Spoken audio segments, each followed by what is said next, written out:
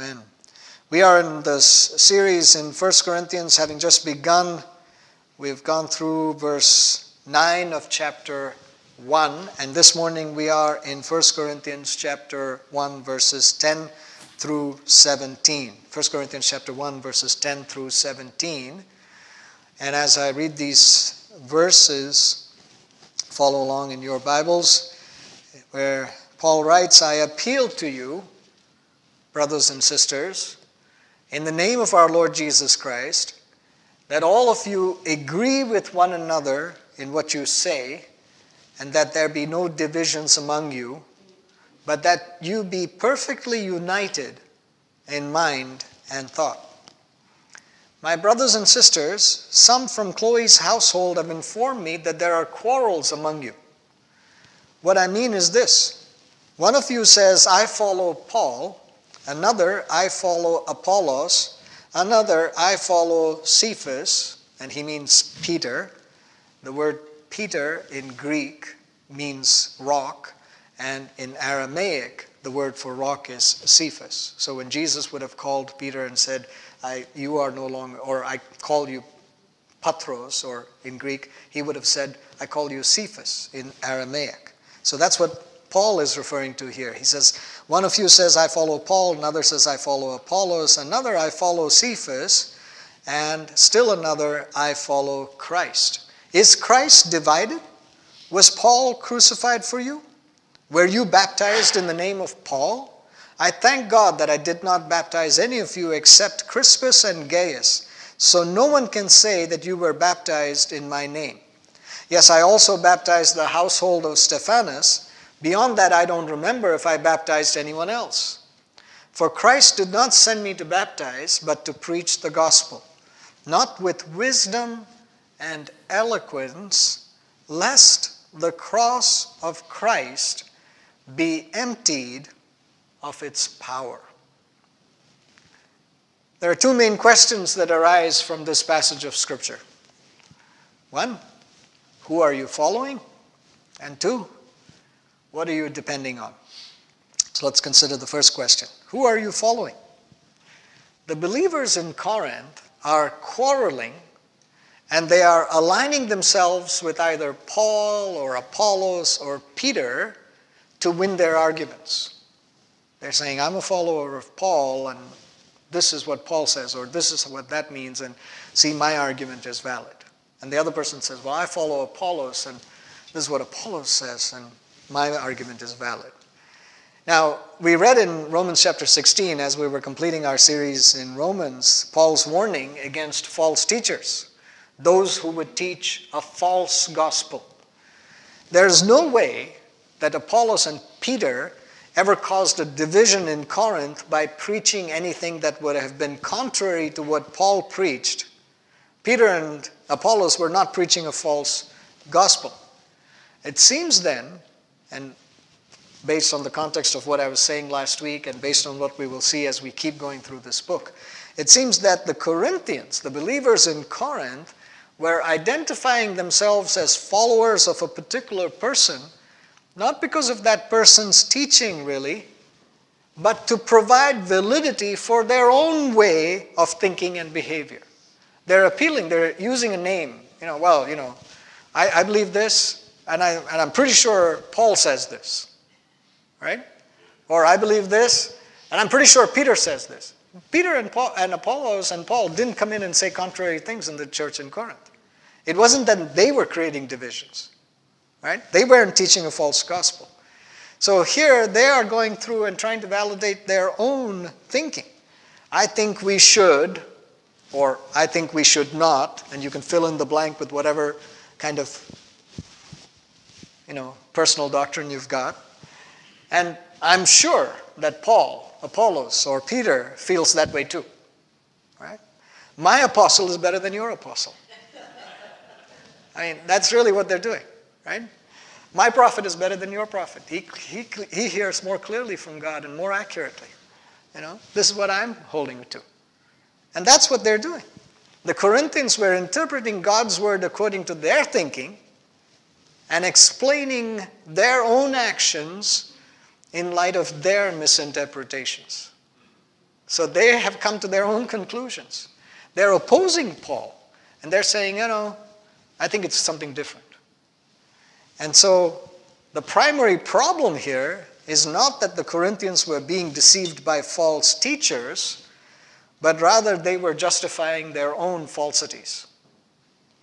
So their actions are much more in line with Paul's warning to Timothy, when in 2 Timothy chapter 4, verses 2 through 4, Paul writes this. He says, preach the word, be prepared in season and out of season, correct, rebuke, and encourage with great patience and careful instruction, for the time will come when people will not put up with sound doctrine. Instead, to suit their own desires, they will gather around them a great number of teachers to say what their itching ears want to hear. They will turn their ears away from the truth and turn aside to myths. And in here, when you see the word myths, it's just what they made up, what human beings came up with. They're not looking to the truth of God. They're coming up with something, and then they're gathering around them people who will support that point of view. So before we get to how Paul responds to the believers in Corinth, I want to look at the opening chapter of Paul's letter to the believers in Galatia. So the book of Galatians. And in that portion of Scripture, his reference of how the Galatians received the gospel provides a useful background for his response to the Corinthians. So in Galatians chapter 1, verses 1 through 12, this is what Paul is writing. So go to Galatians chapter 1, verses 1 through 12. Paul says this, Paul, an apostle, sent not from men, nor by a man, but by Jesus Christ and God the Father, who raised him from the dead. And all the brothers and sisters with me to the churches in Galatia. Grace and peace to you from God our Father and the Lord Jesus Christ, who gave himself for our sins to rescue us from the present evil age, according to the will of our God and Father, to whom be glory forever and ever. Amen. I am astonished that you are so quickly deserting the one who called you to live in the grace of Christ and are turning to a different gospel, which is really no gospel at all. Evidently, some people are throwing you into confusion and are trying to pervert the gospel of Christ. And listen to this. But even if we or an angel from heaven should preach a gospel other than the one we preach to you, let them be under God's curse. You notice there's two we's in there. We preached the gospel to you, and now even if we preach something else to you, don't believe it. Which means you have to discern what was true. And then he continues. Let them be under God's curse. As we have already said, so now I say again, if anybody is preaching to you a gospel other than what you accepted. How do you accept the gospel? Not because you say, Paul is better than Apollos. Apollos is better than Peter. Oh, and James is better than all of them. Let me listen to what James has to... No. You discern, you receive, you hear the truth of God, and hearing the truth of God raises faith, and by the power of the Holy Spirit, through the grace of God in Christ alone, you receive this message of salvation, not by yourself, not by your works, not because you're intellectually, superior than anybody else who could not receive this word. Nothing of yourself, you simply receive by God's grace this truth. So he says, that which you have accepted, meaning that which you have truly received as the truth of God by the work of God, don't move from that. Don't waver from that. Even if we come and say something different to you later. So it's not about the person who brought the message to you. It's about the message. It's about the truth. It's about God. It's about saying, oh, this is the truth of God.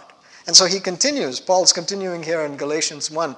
He says, and what you've accepted, so on.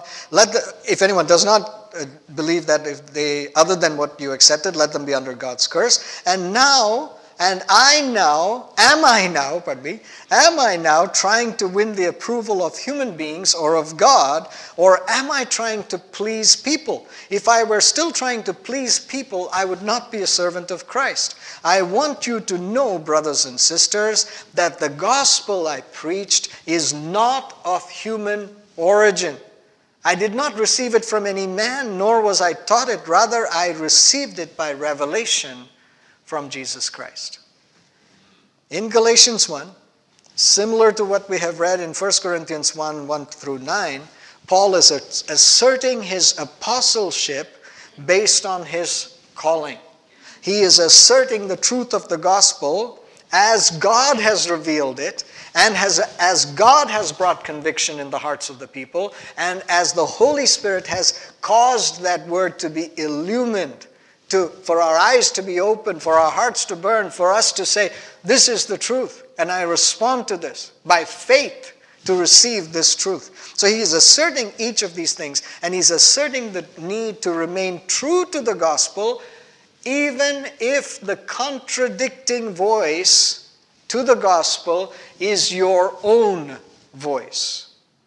Not just the people around you, not just some false teachers or so on, but you have decided in your mind, well, I think this is what the gospel means. I think this is what the Bible is saying. I think this is how I should live. When we sing holy, holy, holy to the Lord, I think this is what holiness means. And the Bible is saying, Paul is saying, there is a truth of God, that is a standard of God that transcends us, that has to be received and cannot be contradicted even by your own interpretations and voice. You can't say, well, I think this, and I'm pretty sure this apostle agrees with me. That makes it right. You have to say, how does what I'm thinking line up with the Word of God? How does it match? How is it true to God's truth? So what is Paul's response to the Corinthians regarding any potential false teacher or false alignment with a person? All of these kinds of misinterpretations that stem from faulty thinking and ultimately lead to a false gospel. What's his response? Look only to Christ. Look only to Christ. Christ is not divided. Christ is not divided up and, then you say, well, Paul has this and Peter has this. No, Christ is unique. Christ is not like every other man. You don't follow Christ like you would follow another man. Christ stands alone. Follow Christ. Align with Christ. Accept what Christ says, not what you think. And in Christ alone is your identity and answer and power and agreement and unity of mind. So he's pointing to Christ. He says this. Don't just go off and say, I follow this person or I follow that person or do whatever. Follow Christ. Walk in the footsteps of Christ. Now here's the thing. Like the Galatian and Corinthian believers, we also may tend to elevate some leaders and preachers and teachers and those who operate in the gifts of the Spirit to the same level as Christ. And we say, this person said this. And you know why we do that? Many times it's because we find in that person's, whatever they're saying, resonance with what we are thinking. So we come up with something, we think something, and then we find somebody who says something similar and we say, yep, that's the person I'm going to listen to. And again, it is important for us, it is beneficial for us to listen to and receive from a variety of preachers, teachers, commentators, scholars. We need to do that. I'm not at all suggesting that you don't listen to those that would minister the Word of God. Right? By all means, do it. Learn, grow. Always seek to be growing and maturing in the Lord in all these ways. But, remember, you can always find someone who is saying or seems to be saying what you think. Right? You can always find somebody who just aligns right there with what you think. And you've got to ask the question, Am I going to these sources to learn the truth, or am I going to these sources to learn their truth, or am I going to these sources to reinforce my truth, what I believe, what I think, the way that I think things should happen? And we're very prone to do this. And we want support, right? We'll say, it's not just me. These people also think like this. These people also say this. Right? We try to get some momentum behind us. See, all of us feel this way. You need to do this. It's peer pressure, Christian peer pressure. So we are prone to do this. We're prone to elevate others around us because we're seeking agreement with what we think, with the way that we are thinking. So the question is not just, are we going to these sources for those reasons? Even more importantly, are we going to these individuals instead of going to Christ? Are we going to somebody else for prayer? I can't pray, you pray. Are we going to somebody else for a word of knowledge and a word of prophetic word from the Lord? I can't hear from God, you hear and tell me. Are we going to somebody else to say, I have a friend who needs to hear the gospel, come talk to them? Right? Where are we depending, or who are we following, or who are we looking to? Are we going to Christ? Are we saying, Lord, I want to identify as a disciple of Christ? Not as a disciple of whoever, right? Fill in the blanks with whatever name. No. Am I identifying myself as a disciple of Christ? And in our age of life, in our context, life by social media, if it's not on social media, it didn't happen. That seems to be the mentality. It's telling that organizations and individuals who are trying to influence you in some way, they all want to get you to do what? To follow them. On Facebook, on Twitter, on YouTube, on Instagram. Click follow. Right? And you know why? Because when you follow, you're influenced. You can actually find posts out there that say 25 influential Christian leaders to follow on social media. Google it, you'll find that, right? And when you follow those people, you can definitely receive a lot of good. You can receive a lot of good things from those that you follow. But you must also be discerning. You must also be very careful about who you follow and why you're following them. Follow people, that's fine. Do that. Have plenty of social media contacts. As I'm saying that slightly sarcastically, right? I don't think you can keep up with all of that, so be selective about it. But make that determination. Why am I doing this?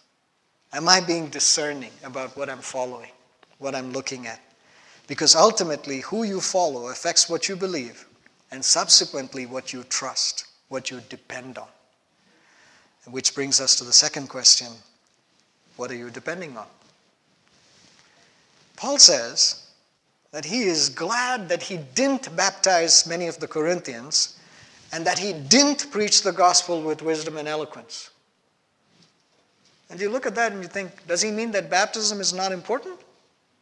No. Very clearly, baptism is very important. And does it mean that he didn't willingly baptize people? He didn't do it joyfully? No, he did it wonderfully, just with great enthusiasm. I mean, he's, in the Philippian situation, he's in the Philippi, he's in the jail, and then there's the earthquake and everything else, and the jailer says, what stops me, or, I want to accept the Lord. And the Bible says that Paul and Silas baptized the jailer and his whole household in the middle of the night there with all his injuries and everything else that he had. He's enthusiastic about baptizing people. So it's not that he doesn't think baptism is important. Now, does he think, or does he mean that he was entirely unwise in his teaching, that his teaching was foolish when he says, I didn't speak to you with wisdom? Right? Is he saying that he was not eloquent in his speech, that I couldn't articulate the truth of God? Well, it's very clear from other scriptures, including what we read in Romans chapter 16, verse 19. to be excellent at what is good, that Paul indeed receives and shares the wisdom of God. And it's particularly clear, even from passages in Acts, that Paul spoke so powerfully even before kings and governors that they are convicted. They are affected by what he is saying. So there's no lacking of wisdom. There's no lacking of eloquence. There's no lacking of power in what he's demonstrating or speaking. But what he means when he says that he is glad that he didn't baptize many or preach to persuade by his words, is that he is not relying on these means, these methods to affect people. And we'll get into some more scriptures on this particular truth, but he's saying, it was not because I was eloquent, it was not because I was persuasive, it's not because I baptized you that now you're affected. You are affected by Christ.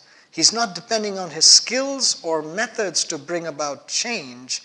He is relying solely on the inherent power of the gospel, on the message of what was accomplished on the cross, and on the life-transforming power of the Lord Jesus Christ.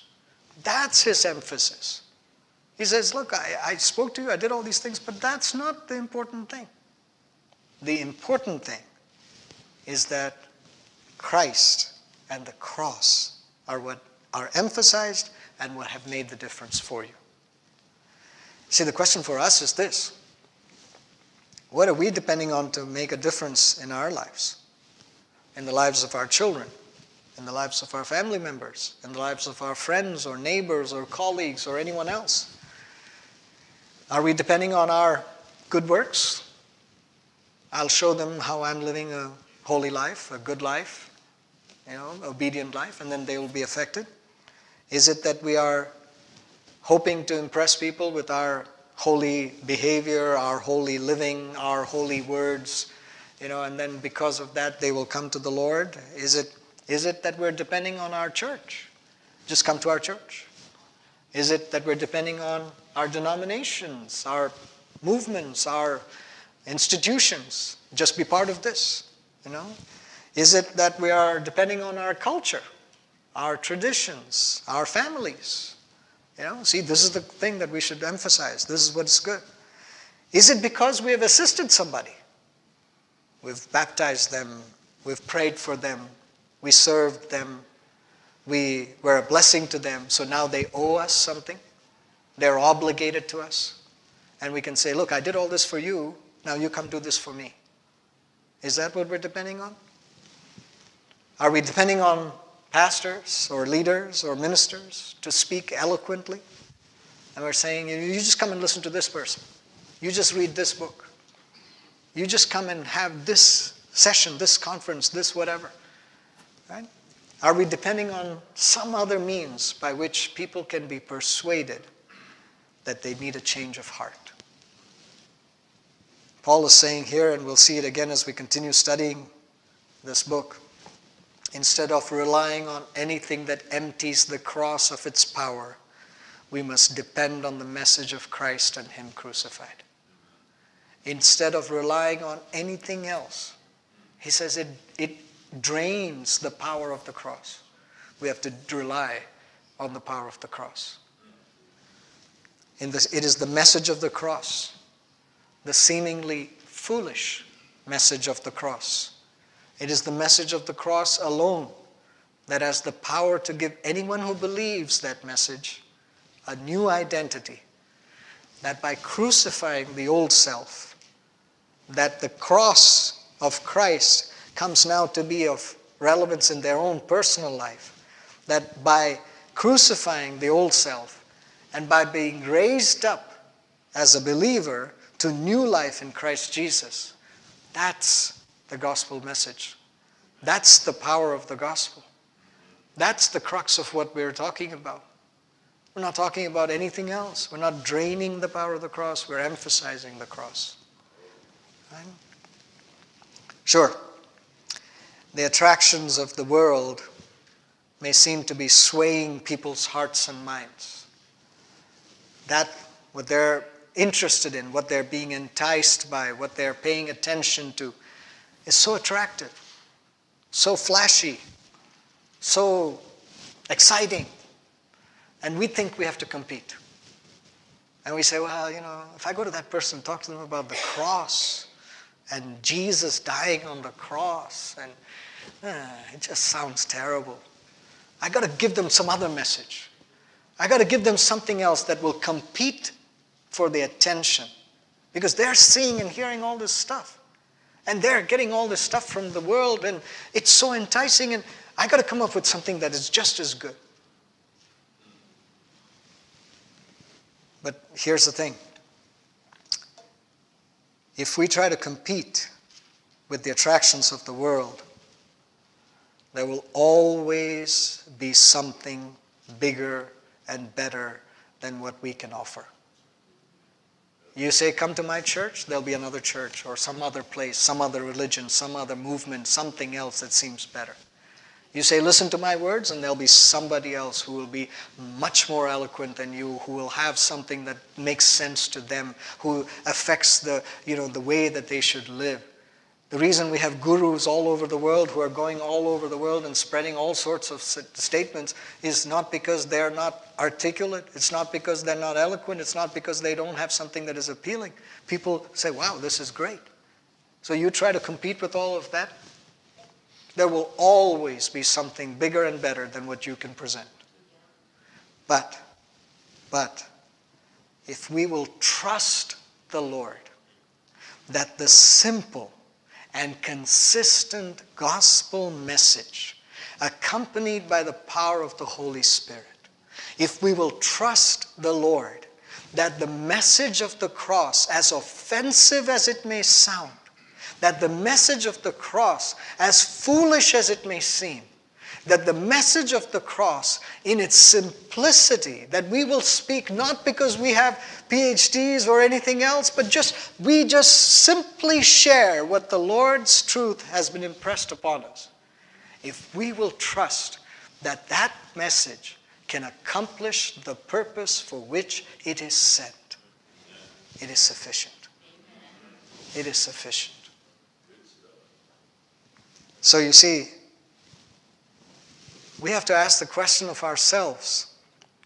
And when we get into the next sections in 1 Corinthians, we're going to see a whole lot more about what Paul says about the power of the cross and why it is foolishness to some and stumbling blocks, and why it is that way and what he's saying about it. But this morning I want to confront us with this question, because when we hear this word and we say, Lord God, let me respond to this word, we've got to respond and apply by saying, what am I depending on? What am I depending on? Who am I following? Who am I putting up and saying, oh, this is what I'm doing? And who are we opposing on the other side because we say, look, I'm aligned with this person? Question for us is, are we gravitating towards those who think like we do rather than gravitating to the truth? Are we seeking God's truth even if it's different from what we think? Or do we skip over certain scriptures if we say, I don't think this is quite in line with what I'm thinking, I'll just read the next verse? Are we living with others who think just like us in an echo chamber of our own desires and opinions? I think like this, I want this, I feel this, and I have 10 other people who think like me. We will reinforce each other's beliefs. We're not going to God's truth. We're going to our own desires and opinions. We're living in that echo chamber. What are we relying on to live victorious Christian lives? Is it the cross? Is it the instrument of death? The cross was not decoration, by the way, right? It was not necklaces and decorations on the wall. The cross was an instrument of death. We put it up now to remind us that we have to die. So, what is it that we are looking at? What is it that we are relying on? Are we maybe maybe even intentionally or maybe even unintentionally, draining the power of the cross. It surprises me, it amazes me that the Word uses these kinds of phrases. Jesus spoke of the traditions of men and he said, by your traditions you're making the Word of God of no effect. And I think, wow, how is that possible? That we would by our traditions make the Word of God of no effect. And here Paul says, by doing these things, by going in these ways, you're draining the power of the cross. And you think, how is that possible? But the point that he's making is that the way that the world around us hears and receives the truth of God is not just through a direct intervention of God as much as he may do that. It is through us. And so if we present a watered down gospel, a weakened gospel, a drained of power gospel by saying, I can't speak about this, it's too offensive, or if it's too difficult. We are the ones who are presenting to others a weakened message, a drained message. Instead, he's saying, look, evaluate your ways. Consider what you're doing. Think of where you are and come to the Lord so that he can give you this strength and you will share that strength as it is. That's the call. That's the challenge. So this morning, I want to challenge you to this. I want you to just be in prayer during this week and saying, what am I depending on? And again, like I said earlier, I'm not at all saying to you, don't read anything, don't look at anything, don't listen to someone. I'm not saying that at all. But I'm saying, what are you depending on? Are you depending on things of yourself, things around you, things in your context, things from your past, people that you are holding up? What are you depending on? What are your things that you are saying, this is the reason why this is happening? And if it's anything other than Christ and the cross, maybe you need to evaluate that. Even as I pray and conclude, I want to just encourage you, and I'll pray, and I encourage you, spend a few minutes in prayer today. Don't leave from here if you feel that you can't without praying through this. Pray through it. Take time in the front, take time wherever. We can take our conversations out. But through the week, pray. Ask. I'm asking this question of myself. When I prepare, I'm thinking about this and I'm saying, Lord, what am I depending on? What am I holding dear? What do I need to let go? And how do I come to Christ and the cross alone?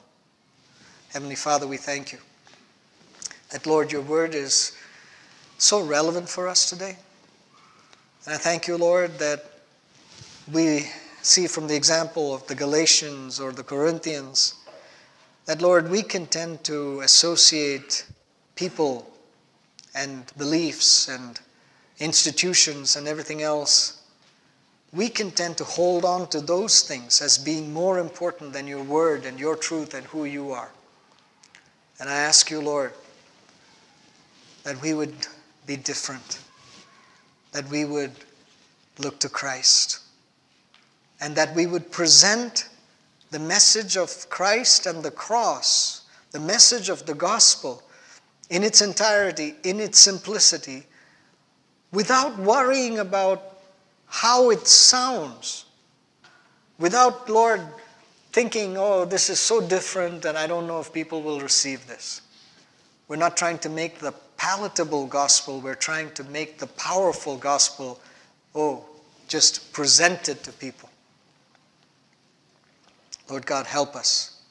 Grant us grace to present your truth as it is and to trust you to move and to have your way, to affect people's lives and to transform them. Lord, we want to see the body of Christ built up here in our local church and all over the world, in every single church. We want to see people joined into the body of Christ. But we don't want them to join the body of Christ for any other reason than they have known Christ and Him crucified. We ask this in Jesus' name. Amen.